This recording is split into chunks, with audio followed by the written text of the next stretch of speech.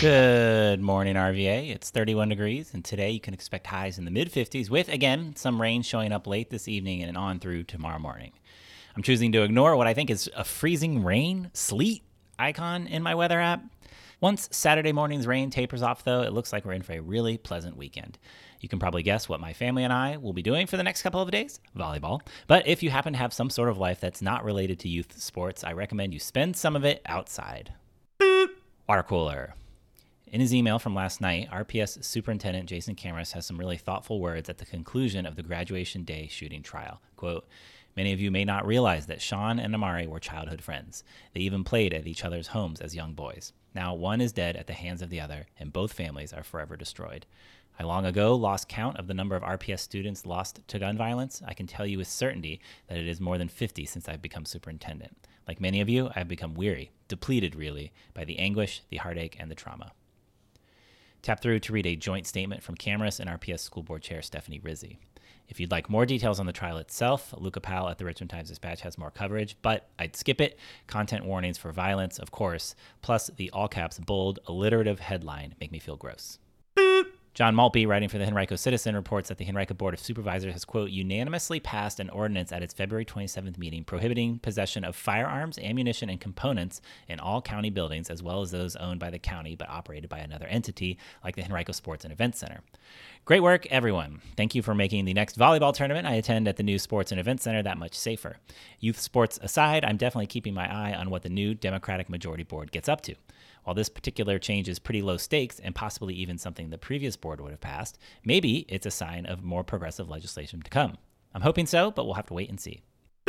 Axios Richmond's Sabrina Moreno has a great report on the Broad Street Bullies, Richmond's biggest, most disruptive, most wheelie-poppinest group of people who love bikes. I love everything about this. Quote, "The Broad Street Bullies are impossible to ignore, and that's the point. Their 300-person Thursday bike rides are a direct response to the lack of safety many cyclists feel riding alone in Richmond. So if taking over Richmond's roads gets people talking about the city's bike infrastructure and helps riders feel safer cycling through the city, then they're happy, quote, being the unlikable group," says Amin Hazim, another co-founder who films the rides. I mean, come on, such good vibes. Over on South Richmond News, John Murden has a good city council fun fact. Quote, "Two of our current city council representatives are the longest serving in the modern history of city government. Do you know which two? They've both served 21 years on council, which is an epically long time."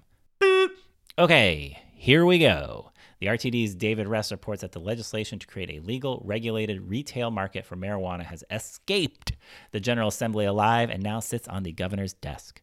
Interestingly, the bill's technically passed with bipartisan support. All Democrats voted in favor, as did Republican delegate Chris Obenshain. We all know this was not one of the governor's priorities in that he said he's not interested in this sort of legislation. But is he not interested enough to get out his veto pen? Be aware, Trump will bring his traveling circus to Richmond's Convention Center tomorrow evening. If I were you, I'd avoid the area for the entire day. Need a reason to get out of the city on Saturday? What about robots fighting each other to their metally deaths? Richmond area bot-instigated destruction will host March Mayhem out in Chesterfield County, far enough away from whatever shenanigans may happen downtown, and still plenty cathartic if you need a safe space to watch stuff get smashed to bits.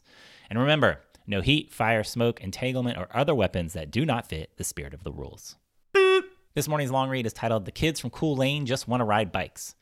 Outside has put together a really nice profile of the kids from Richmond Cycling Corps that you'll want to read. I absolutely love the title of this piece. Kids just want to ride bikes. Heck, I just want to ride bikes too. Here's an excerpt. The team races hard, all of them. And when they're not racing, they're zipping around the course, cheering on their teammates and friends and taking videos for social media and one another. In the junior varsity race with a field of more than 100 riders, both Naz and Wap get caught up in a crash right at the start. Wap gets buried under a pile of kids and can't untangle his bike. When he's up and rolling again, he's well behind the leaders, but he tries to pass as many kids as he can. Coming into the finish, he sees Corey and Joe at the edge of the woods, urging him to catch the rider ahead. Wap accelerates as he flies past and says, "Gonna spark him up." Corey and Joe find this hilarious, and after the race, the boys watch the video again and again, doubling over with laughter each time. In the lazy moments between races, waiting for the varsity boys and girls to start, Knowledge and Kamari lie on a blanket spread in the shade. Kamari's race went well, much better than last year when her handlebar caught a tree and tossed her off the trail. Now she is methodically munching on Funyuns. Corey takes off his shirt in the heat and lounges in a folding chair. A tattoo on his right shoulder says "Mom Dukes," in homage to his mother. The rest of the older boys take their shirts off too, the sweat beading on their chests. If you'd like to suggest a long read to show up here, go chip in a couple of bucks on the old Patreon. That's patreon.com/GMRVA. This morning's picture of the day is a picture of 6 raw eggs in a measuring cup, and sometimes the light from the window streams in and just hits your measuring cup of 6 raw eggs just right. Intro and outro music by Matt Fisher, and you can find links to all these stories and more in the show notes or on gmrva.com.